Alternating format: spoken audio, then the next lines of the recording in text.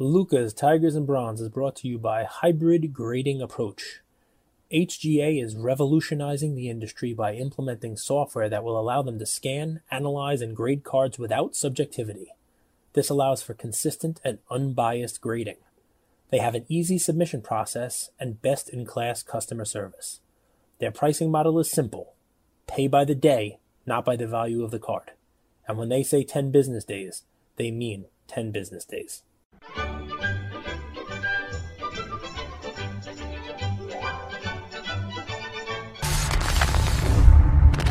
Hybrid grading approach.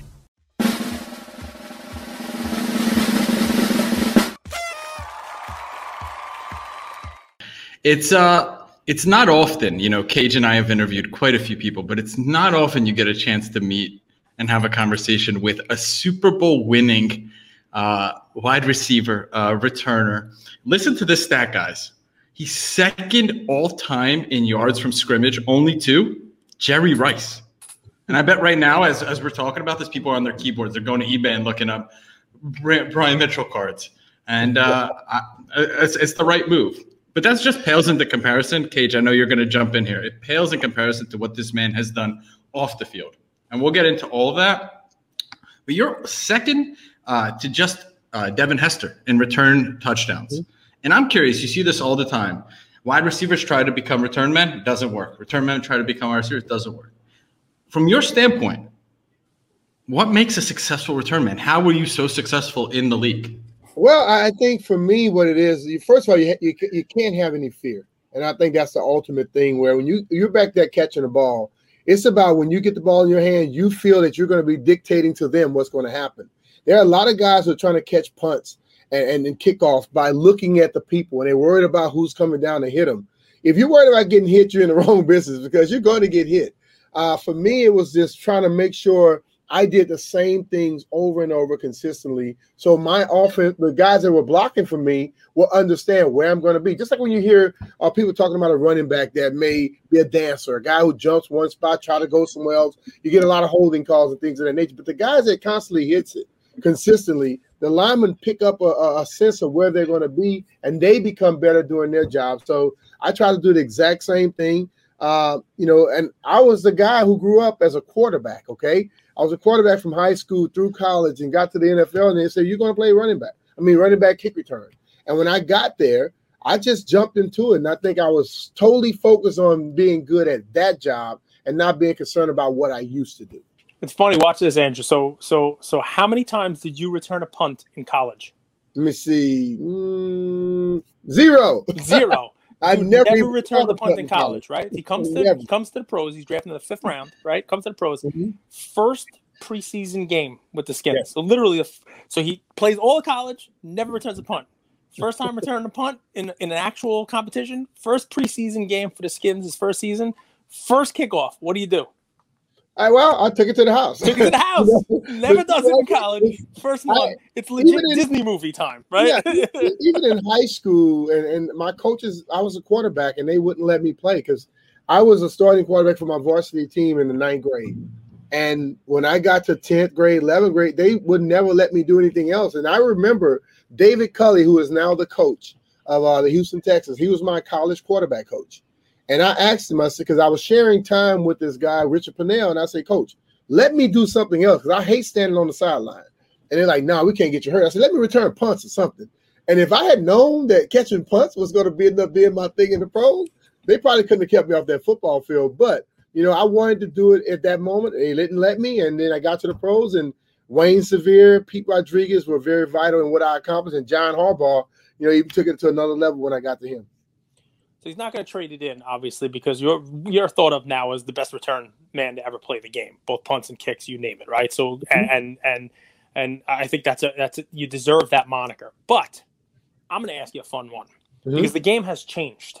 Yes, right. The game has changed tremendously, and I'm one of these I go back in my time machine all the time. It's 1.21 gigawatts, right? Me, Marty McFly, we jump into the DeLorean, we go back in time. So you leave college. You leave college today, right? You leave college today, and at the time, you're the first NCAA player to pass for more than 5,000 yards and rush for more than 3,000 yards, right? Mm-hmm. Yes. So you leave today. tell me why you're not drafted in the first round as the next Kyler Murray, because the way the game is today. That's what I think. I think if I was coming out today and the offenses that they run, the difference in what I did and what a lot of guys do today, and I think it's for most guys in college do this. They run that spread offense from a shotgun, and I don't think much time is given to defenses, because when I see scores 60-something to 60, that's just absolutely ridiculous to me. I ran the ball from under center. I did everything that they're doing from under center, which puts you a little bit more into the action, and you're not back there where you're doing all the maneuvering in the backfield, and it's tougher. Yep. But I think I could get drafted as quarterback. But my ultimate goal coming out of college was to play in the NFL. I didn't care where I went. I was off to play quarterback in Canada. I could have taken the Warren Moon route, I guess. But I wanted to play in the NFL, and I got the chance to go to the league, and they gave me a chance. Like when I would describe myself to people, they say, "What do you consider yourself? Running back, kicker?" I say, "I'm a football player." And that means that whatever you give me a chance to do, I'm going to work at it to become the best at it. And I was a weightlifter. I ran my butt. I ran track, and I studied my tail off to make sure I could learn the craft, because the last thing you want to do is be on the field thinking. You want to just react. And I think that is why I had the success, because I put the work in. My dad was a military guy. He instilled that in me at an early age. Do you remember your rookie year that you got to play quarterback in one game? Remember that game? That game's got a fun nickname, right? Andrew, you ever heard of this? They call it the body bag game. You ever heard of this? Never. Yeah. So, and Brian got into it. Do you remember how you did? I think I was 3 for 6 and went on a touchdown drive. These guys remember 3 for 6, 40 yards passing, and ran for a touchdown. Yep. So he did it. He did it his rookie year. I mean, I have no doubt. I have no doubt that he could do it. No doubt. Can I hear the story behind the body back game? Why did they call it that? It was a game where we went into this game. It was Monday Night Football on top of that, where Mark Rippon was our starting quarterback. He had gotten hurt. And we had Jeff Rutledge and Stan Humphries were the two backups. They were starting. And then I can remember during that week, they had me go through a game plan. So they gave me this shortened version of the game plan. And they said, this is just in case you had to go in and play in the game as a quarterback.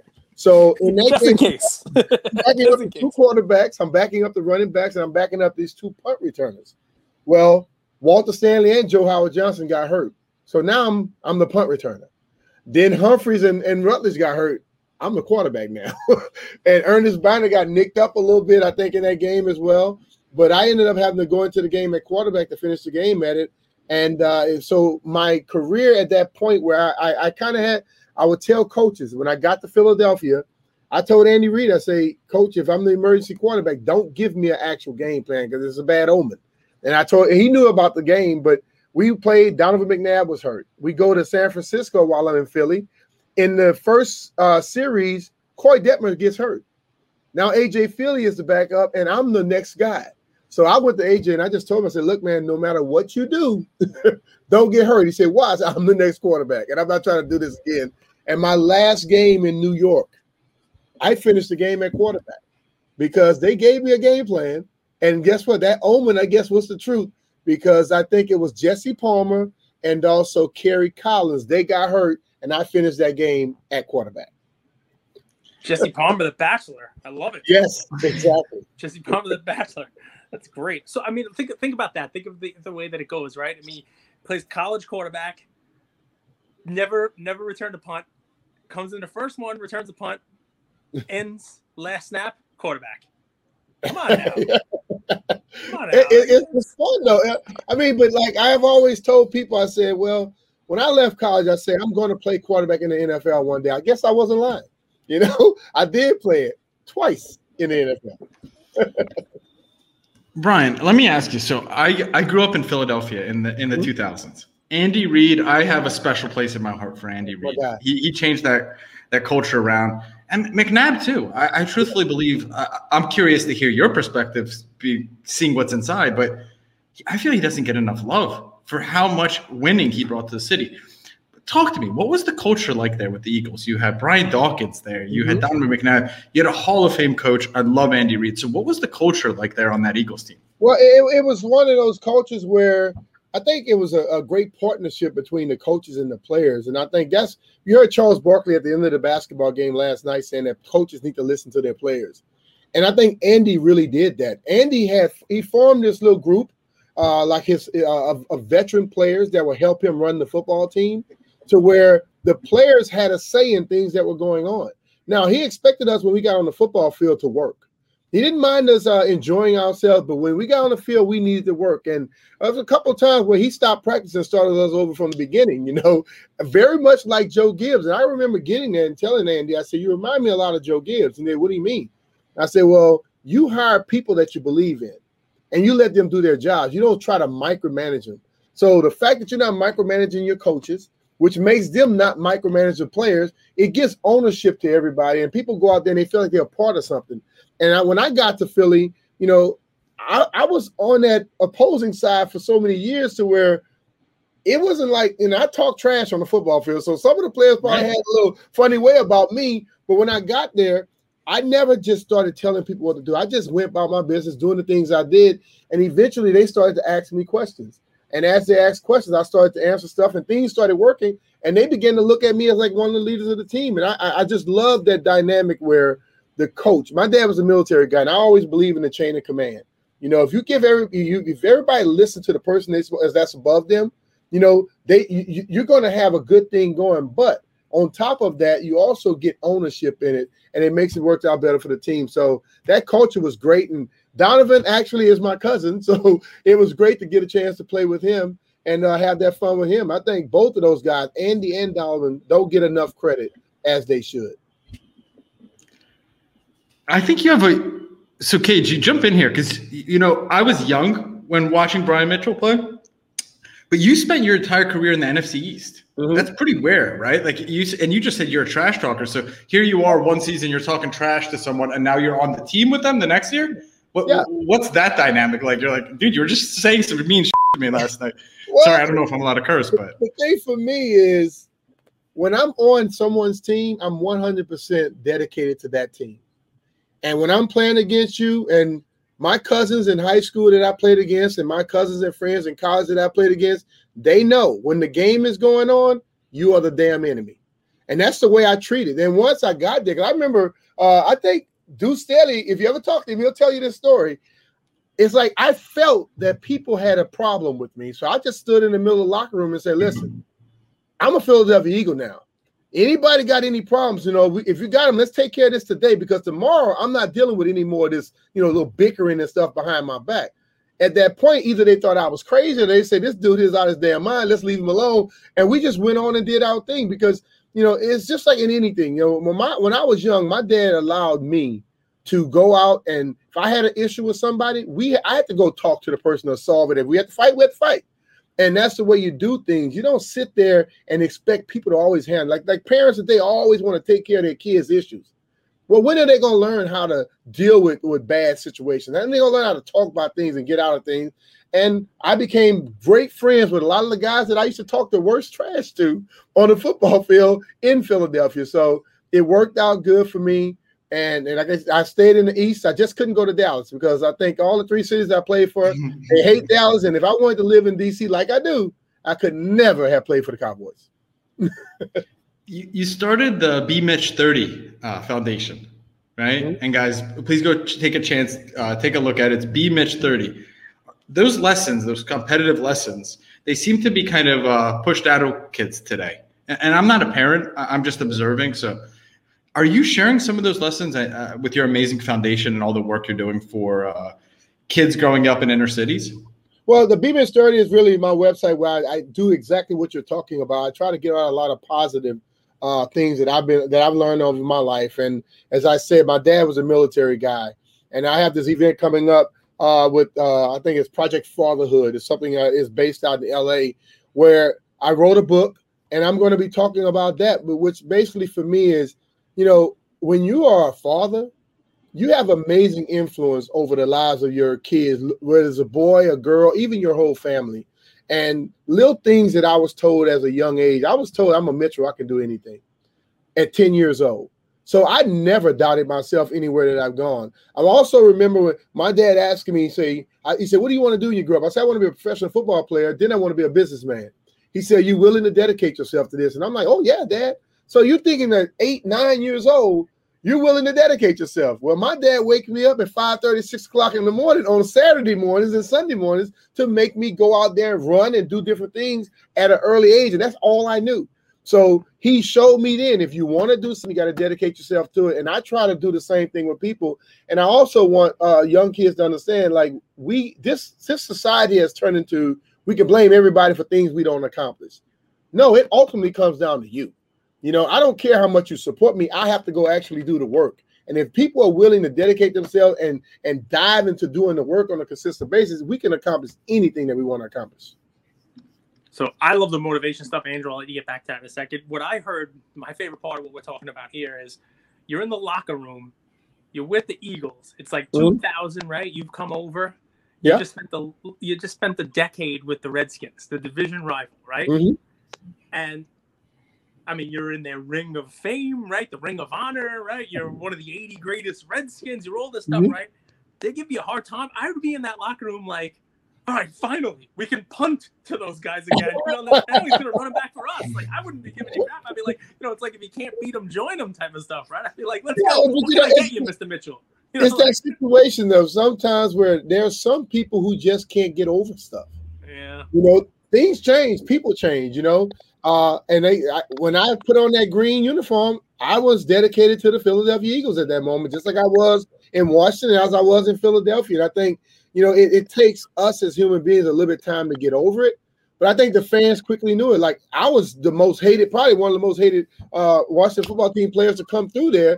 But when I got there, they truly loved me, because I remember going through a store and I made eye contact with this older, I call her old young lady because she's a little older lady. And she caught eye contact with me, and she said, "Brian Mitchell?" I said, "Yes, ma'am." She said, "I got one thing to tell you." I said, "Yes, ma'am." She said, "Make sure you do for us what you did against us, Sonny." And she walked off. And I was like, well, damn, okay. So I knew at that point I had to bring it. So Andrew, you get into the charity stuff, right? But I got to ask you, maybe you don't even remember this, right? But when you were a quarterback and you were in college, you got to play QB. You had, like, you know, everybody pipes up the marquee matchups, right? The quarterback versus quarterback. It's Brady versus Mahomes, right? Tell me about the QB matchup of what became the Raging Cajuns, right? Became Louisiana Lafayette. They weren't called that when you were there, right? Against, what was he, in Mississippi? You versus Brett Favre, right? You had a QB against Brett Favre in college, right? I played against Brett 3 times. I'm 2-1. One game, the best game I had, I passed for 343 and rushed for 134 against them. That was in their homecoming game, which I thought was a disgrace that they try to, you know, they scheduled us for their homecoming. And another time at my stadium, we beat them again, and I passed for 299 and rushed for 99 yards. So it's just, Brett and I we were major independents at that time. He was at University of Southern Mississippi. And whenever I played against a team that had a strong quarterback, my whole thing was, I'm the best quarterback on the field today. You know, and I felt that way. Those 3 times we played, you put our stats together, he's nowhere close to what I was doing then. But he was able to go into the NFL and have an amazing job. I mean, do an amazing job, an amazing career. And I think I've always thought he was one of the toughest SOBs you're going to meet in your life. You know, when you watch how he played, how he would go after Warren Sapp and things of that nature. And I felt that, like I said, I was a football player. If at the moment the NFL didn't want to give somebody a 5'10" quarterback an opportunity, well, damn it, I'll make my name in another way. And that's what I did too. So I can't complain about what I did. But when we met each other in college, I think I got the upper hand. Yeah, that's what the stats will say. So listen, let me thank you. Not because I've ever worked with you before, and I don't know, you know, your parish in Louisiana, but I know you help kids down there through your charity. Keeping kids in the sport and you being an NFL player, you know, being involved with the kids, you know, especially you come from a small town, right? Like 7,000 people total, right? And, you know, and you help kids in Washington and Philadelphia too. I played Pop Warner football. I played Pee Wee football. You know, we used to tell people my father was on the Giants, but I think he was on the practice squad for like 8 games and nose tackle in the 60s, right? Big guy. I'm big guy and I'm the smallest one in my family. But what was cool was, you know, being an 8-9-year-old kid, and at the end of the football season, we'd have like an award ceremony where you get your trophy, you know, and you go up there, and every year we had Giants there. I mean, Stacey Robinson showed up. I don't even know who that is, with 2 Super Bowl rings, right? Wide receiver.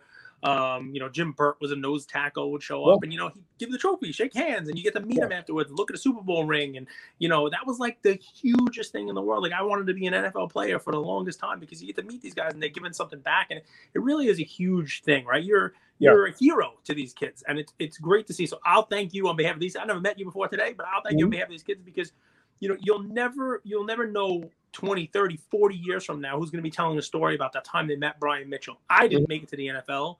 A couple of kids who played Pee Wee football with me did. I got a couple of major leaguers in there and stuff like that, and they got to shake, so they got to shake, the hands of an NFL player. Maybe they win the Super Bowl one day. I went to high school with a guy who won a Super Bowl with Tom Brady. So you never know. So thank you on behalf of the kids for stuff that you're doing. It's great to be able to give back, right? I mean, can we talk about that a little bit? Some of the stuff you're doing.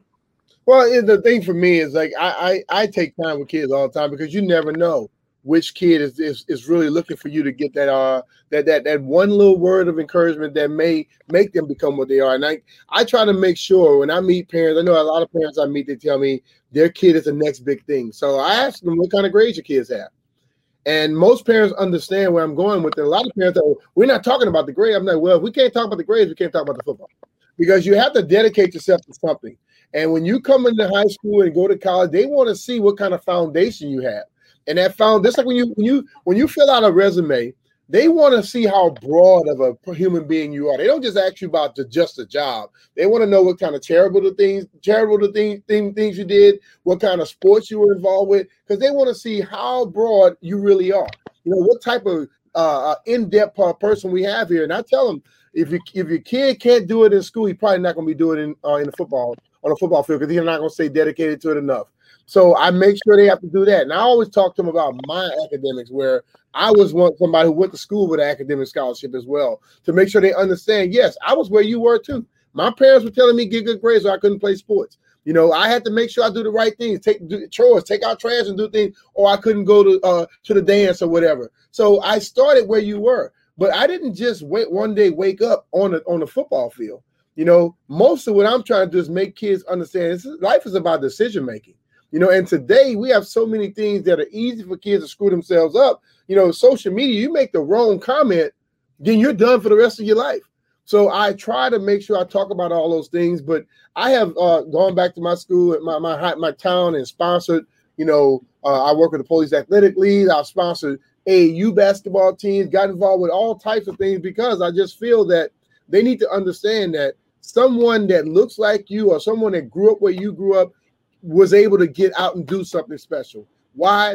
Not because it was given, because I believed in myself and the little things that I was being taught. Like I tell people, those adults that are telling you things, they're not just telling you this just to tell you. They're telling you because they've been through some things, and they're trying to make sure you don't have to make some of the mistakes that they made.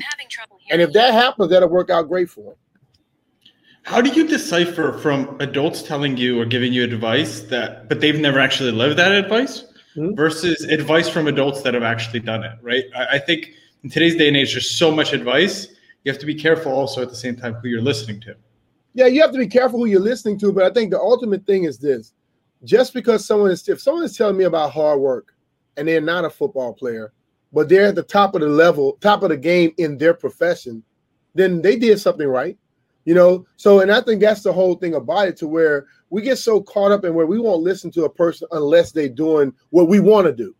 But how about my dad? My dad was a military guy, for 20 years, very successful. So when he was teaching me these things when I was younger, I wanted to be a football player. My dad boxed in the military. They had that little boxing thing. But he said, well, if you don't want to box, you want to play football, but you have to put the work in. So like I said, he had me out there working out, telling me things I need to do, trying to educate me on taking care of my body. Although he was a chef too, he cooked some of the best stuff in the world that would put extra weight on me. But he made me realize that you have to find the ways, and you have to educate yourself in ways that's going to help you out, and then just go head first into it. And I listened to that. My brother, who never made it to the NFL, but I looked up to be like Daryl Mitchell. He was a guy playing defensive end in high school. He wasn't the biggest guy. He was as strong as anybody out there. But I looked up to be like my brother. And then my brother was a guy who was very good in school. So I began to follow the things he did.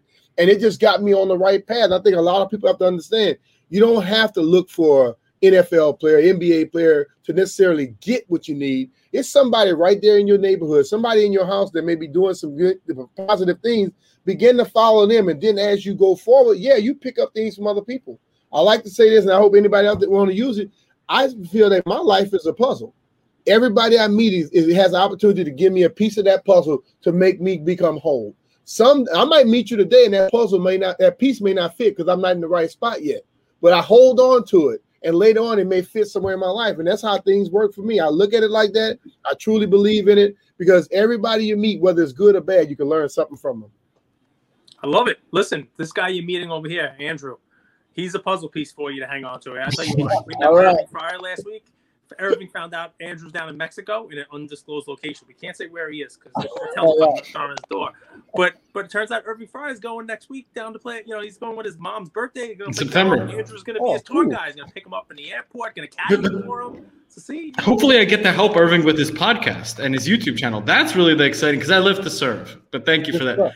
I'm curious, Brian. So Cage and I, we do a daily sports card show where we talk about the things that are happening in sports cards, collectibles, and things like that. And Cage always says, I'm looking for a card with the it factor. Okay. To me, I mean, we've talked for 25 minutes. It's clear you have the it factor for radio, for talking, for keynote, for public speaking. That's pretty obvious. You started your show, I believe it was in February, B. Mitch in Finlay. Yeah. What was the inspiration behind that? And what's that experience been like? Well, JP and I have been working with each other for a long time on TV, and I've done a radio show here in the town for a long time, and he was doing things. So our company purchased a station that I used to work for, and they were like, now we want to move you to FM, which, you know, AM to FM, that's a major step.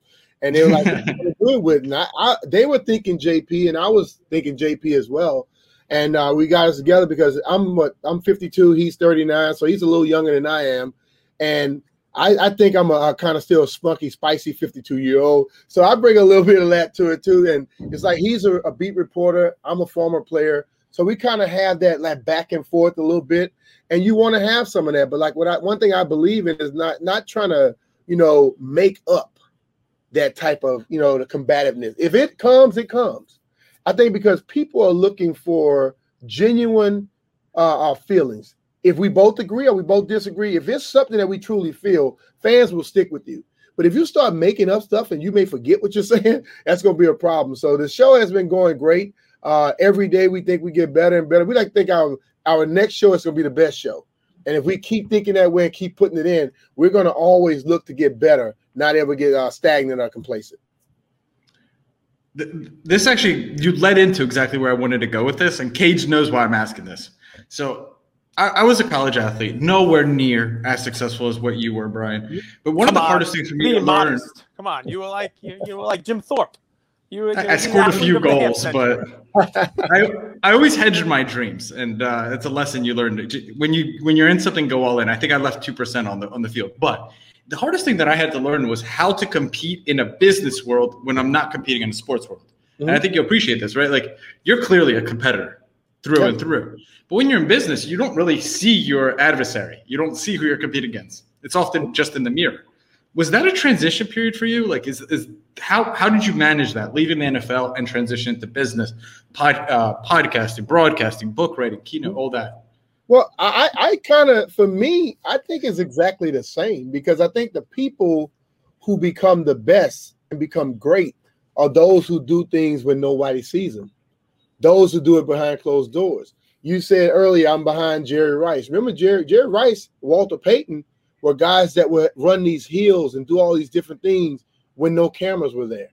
You know, everybody's going to be at practice. And if I'm out there and the only time I'm really going to put this work in is those 2 hours I'm at practice and the hours so that I have to lift weights, then I'm going to be probably an average player. But the mere fact that I was doing stuff outside of that and trying to do extra stuff to put myself in a better position, when I got in business, it was the same thing. You know, you all doing this podcast now, and when you think about it, when you get through, the next time you have to do something on someone, are you going to research them? Are you going to make sure you research all the information? So things are just going to roll off your tongue. So it's like second nature to you, you know it. Or are you going to just show up to the thing and start doing the show and not know exactly who you're dealing with and know the stuff that you need to know? So it's the same way for me since I gotten into the business world. And even with like charitable things, and now I'm a bike rider. I'm riding bikes. So I'm watching YouTubes with bikes. I'm dedicating myself to find out, to try to get better. I first got out there, I'm riding with people, a lot of people older than me, a lot of people bigger than me, a lot of women passing by me or passing on your left. That's the most embarrassing thing in the world. So I'm doing everything I can behind the scenes to make sure when I get out there in front of people again, I can be justified in saying, look, I'm going to catch you. And I'm starting to catch people. I just think that it's about work. It's about work. It's about how often you're going to put that work into it, how dedicated you are to something. And if you're doing those same things, whether it's business or sports, you have some success, you know, and you can't ever say, okay, whoo, I got this goal, now I can relax. No. When I won the first game in the NFL, I wanted to win another one. When we went to the Super Bowl, I was trying to go back to the Super Bowl. You know, it's like always trying to improve. And I always use the example of Michael Jordan. Michael Jordan was the best basketball player after his second, third year in the NBA. But we saw every year he improved. He added something to his game. And if we think of that when we're dealing with any sport we deal with or any business, try to improve something on a daily basis, weekly basis, yearly basis, then we'll never, ever get complacent or get happy where we are. We'll like always have your goals big enough to where you're constantly going for it. You know, if your goals are just right here and you get there today, then what else are you going to do? It's like too good to be true, right? He's like a Boy Scout. So, you know, we do a card show, right? And the people who are watching this, they're in a queue to get cards graded. And guys, thanks for watching this. You might not even know this, but Andrew, you know, if you're in share screen, you know, capabilities, if you get up on eBay and you see the 1988, you could put in McDag, MCDAG, Brian Mitchell, right? So this is. Brian probably doesn't even know this card exists, right? Because it came out after his sophomore year of college. It's like a pre-rookie card. It's done by the CDU in Lafayette, the Southwestern Louisiana University, your school, and law enforcement agencies. And it's funny because it's got a picture of him. Can you say the name again? I apologize. McDag. It's MCDAG. What's cool about it, it's kind of like an old police card. So you'll see MCDAG 1988 McDag and put Brian Mitchell in. And what's cool about it, when you click on it, you know, you could tell this guy's a running quarterback. But what's funny about it is it's got on the back of it tips from the Raging Cajuns. This is Brian. I don't even know how old he was. A teenager, 20 years old. You know, you were going into your junior year, right? And it says the quarterback's the team leader. He's called upon to lead his team to victory, and you can be a leader too. Say no to drugs and alcohol. Lead, don't follow. I mean, this guy's been doing this. In front of the Boy Scout here that you see in front of you has been doing this since the 80s now. Come on now. I guess, you know, what you take from that is, you know, you live it, right? He obviously, you know, he doesn't just talk the talk. This guy's been walking the walk since the 80s here. So, I mean, really, it's about consistency. And I think, and I want people to understand, I'm not perfect by no stretch. But you know what? Human beings make mistakes. Just like they say, people get knocked down. So if I make a mistake, am I going to let it become a thing that I do all the time, or it's going to be a one-timer? If I get knocked down, am I going to lay down there? Am I going to get up? And I think that's what life is about. Life is about you're going to be going along, everything's going to be great, and you're going to stumble. What do you do to get yourself back to that point that you were? You know, do you sit there and sulk and, oh, woe is me? No, or do you say, well, I need to get back to this? And then if you probably paying attention to what you're doing, you could probably go to the point where things began to go wrong, you know? So that's the thing, be consistent in what you do and always strive to be better, and things will work out for you. It's worked for me. You know, I'm 52. I'm not about to change the way that I do things. I'm gonna keep going the way, because it helps, you know, and I seem to have a lot of people who come to me, older people, younger people, saying, I've watched how you do things and I'm trying to do it too. That makes me feel good, because at least I'm doing something that people respect, and they try to do it as well. Love it. Go ahead. I'm curious. So I'm the person that had some success in my early 20s, stumbled and picked myself back up. And now I'm at a stage where I think when you go through that process, you want to help others do that as well. Yeah. People listening to this, you know, how can they support your charitable and philanthropic businesses and endeavors? Well, I think for me, it's not about necessarily helping everything I do. I would say find something that you're concerned about that's going to be deep with you. Okay, because I believe, yes, we can go ask people and tell them that, yeah, you should help this cause, but it may not be something that touched them. Maybe you have a family member that you lost because of a certain disease or something like that, or maybe somebody came in and helped your family out. Find out those things that are very, very close to you, because I think when you do that, then you're going to be dedicated to it. My dad died of a heart attack, so I work with the American Heart Association. My mom had breast cancer. I work with breast cancer. She had diabetes. I work with that stuff too. There were a lot of people who reached out to me and helped me along the way. Coaches before, like Little League coaches and things of that nature. Adults in the neighborhood. So I try to be that listening ear for other people, and that's what I felt like. I just tell people, get involved with something, because a lot of times we think charity means money. No, charity means time. And I think more kids out there rather your time than your money, because we all know there are a lot of corrupt people that are working in these charitable things. I give somebody some money, it never gets to where it's supposed to be. But if I were to be working directly with somebody and talking to them, they'll get much more out of that. And if I sense something is wrong with them, hell, I don't have a problem going in my pocket and just handing it to them myself. That's the thing. Find out things that really makes a difference in your life, that have made a difference in your life, and try to go support those causes. A Champion's Heart came out in May. Yes. What was the inspiration behind that? And by the way, shout out to whoever's illustrated that thing, because that's beautiful. Yeah. And talk to us about it. She did a fantastic job. But I have a friend of mine I went to school with, Wade Butler, and his sister, Wendy Butler. So she came up here maybe 4 years ago to run a marathon. And so I went to meet her and talk to her. And then we began to bounce stuff off, because she was in the data industry. They got all these data centers where they keep all the information from different companies. So we would have a lot of conversations, and she began to tell me, she said, listen, you're like a walking quote book. She said, you motivate me. So she said, kids need something like this. So we started working on it maybe 2 years ago, maybe a year and a half to 2 years ago. And then we kind of got stagnant when the pandemic came around. And then I just called and said, look, we need to get this thing finished. And it's basically what I was taught as a young man, my beliefs, and just trying to put it into a format where a kid can get it. And yes, it's more about football, because that's what I did. But as I was told by some of my uncle told me, his daughter, who's a principal, she told me, this book is good for people in any sport, in any walk of life, young and old, because it just talks about the key things of believing in yourself, staying dedicated to something, never quitting, never giving up, and just constantly trying to strive to get the things that you want to get, and all those things are the same things I live by throughout my life. And I felt that it would be positive, because a lot of young kids, especially a lot of young African-American kids, need somebody to be that positive influence on them. And I wanted to try and be that. Where do you go from there? We're going to let Brian go. I just got one question, if you're allowed. Mm-hmm. We stayed in the NFC East. What, do you just hate the Cowboys? Yeah, I do. And this is the funny thing. I grew up as a Dallas Cowboys fan. I grew up in Louisiana. The Saints never won nothing. They were called the Aints, way bags on their head. I was a Cowboys fan.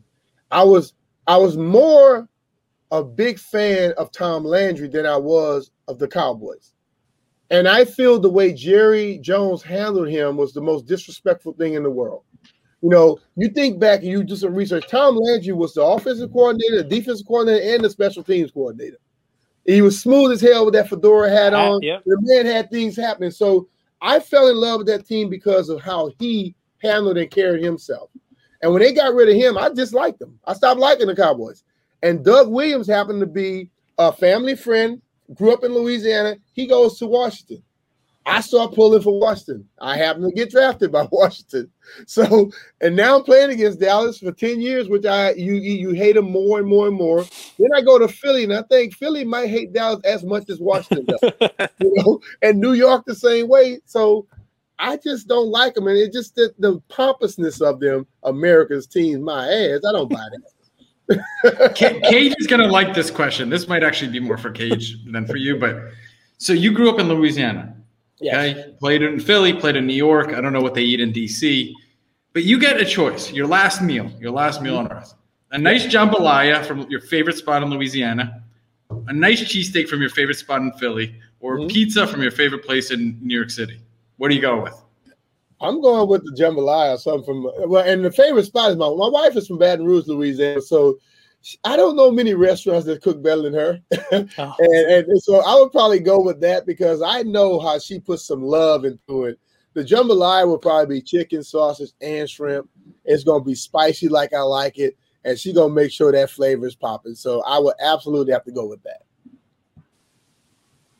Expect nothing else from this guy. Hates the Cowboys, America's team. Loves last meal once his wife's cooking. How do you beat this? Listen, my wife, we have 3 daughters together, and I also have a son. She made sure all 3 of those girls can cook. So when Thanksgiving come around, she don't have much to do because those girls can absolutely burn. My girls are 19, 21, 27. My son is 32. He can cook too. So we know how to make sure we keep that Louisiana spice, that Louisiana cooking going on for years to come. I'll make you laugh and then we'll let you go. I make Thanksgiving in my house. Mm-hmm. And my last 3 Thanksgivings have all been mailed up from Louisiana. What you got, deep fried turkey? Yeah, and a turducken.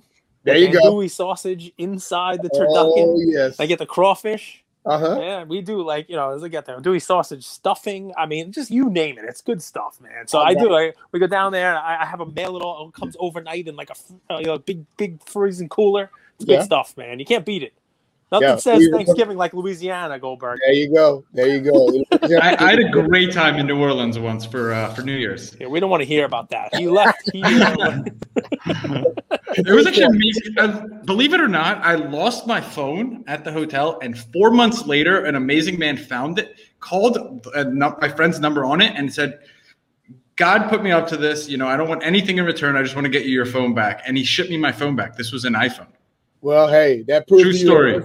And you got the one honest person in New Orleans. The part he's leaving out is during those 4 months, that guy called Pakistan like 47 times. He got a very large bill for those 4 months.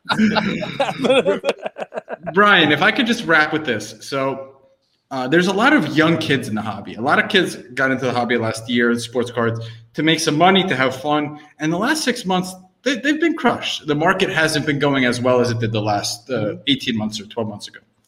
And you mentioned your dad. He's clearly your hero. You mentioned him a few times on this episode. Could you leave us with 3 pieces of wisdom that he may have said to you or he may have left with you? Or one. Go ahead. Or one. You'll find one. The 3 things that my dad left with me was, that one little tip I told you earlier, you're a Mitchell, you can do anything. And what that did for me made me realize that there was nothing I couldn't do, no matter what anybody tried to tell me. I had teachers telling me what I should go into. I wanted to be a chemical engineer.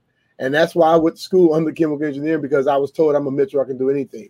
Another thing, that the way you want things to happen is not going to always happen that way, but you don't stop. You keep fighting to make sure you can get it done. Like you said, the market changed. A lot of kids were crushed. But it's going to come back, just like in the stock market. If you put your money in quality stuff, they may dip, and you have to show some level of patience, and then all of a sudden it comes back. Those people who run and leave and I got to get rid of it. You get rid of it real cheap to somebody, then guess what? They capitalize off of what you should be capitalized off of. So patience is a virtue. That's another thing he taught me, and he also told me make sure my grandkids' lives are way better than yours was. Which means that I had to go out there and try to be better than my dad, who I thought was the best man in the world. So that's been a hard damn job for me, but I try my best to make sure that my kids have an easier life than I had, and I try to instill in them to do the same thing for my grandkids when they start to come. So that's something that I feel I want to carry on and try to put forward. My dad wanted me to do it, and that's what I'm going to try to do with them, and it seems to be working now. Brian Mitchell, everybody. One of my favorites. This was a blast. Thank y'all. Thank you, Brian. All right. Take care.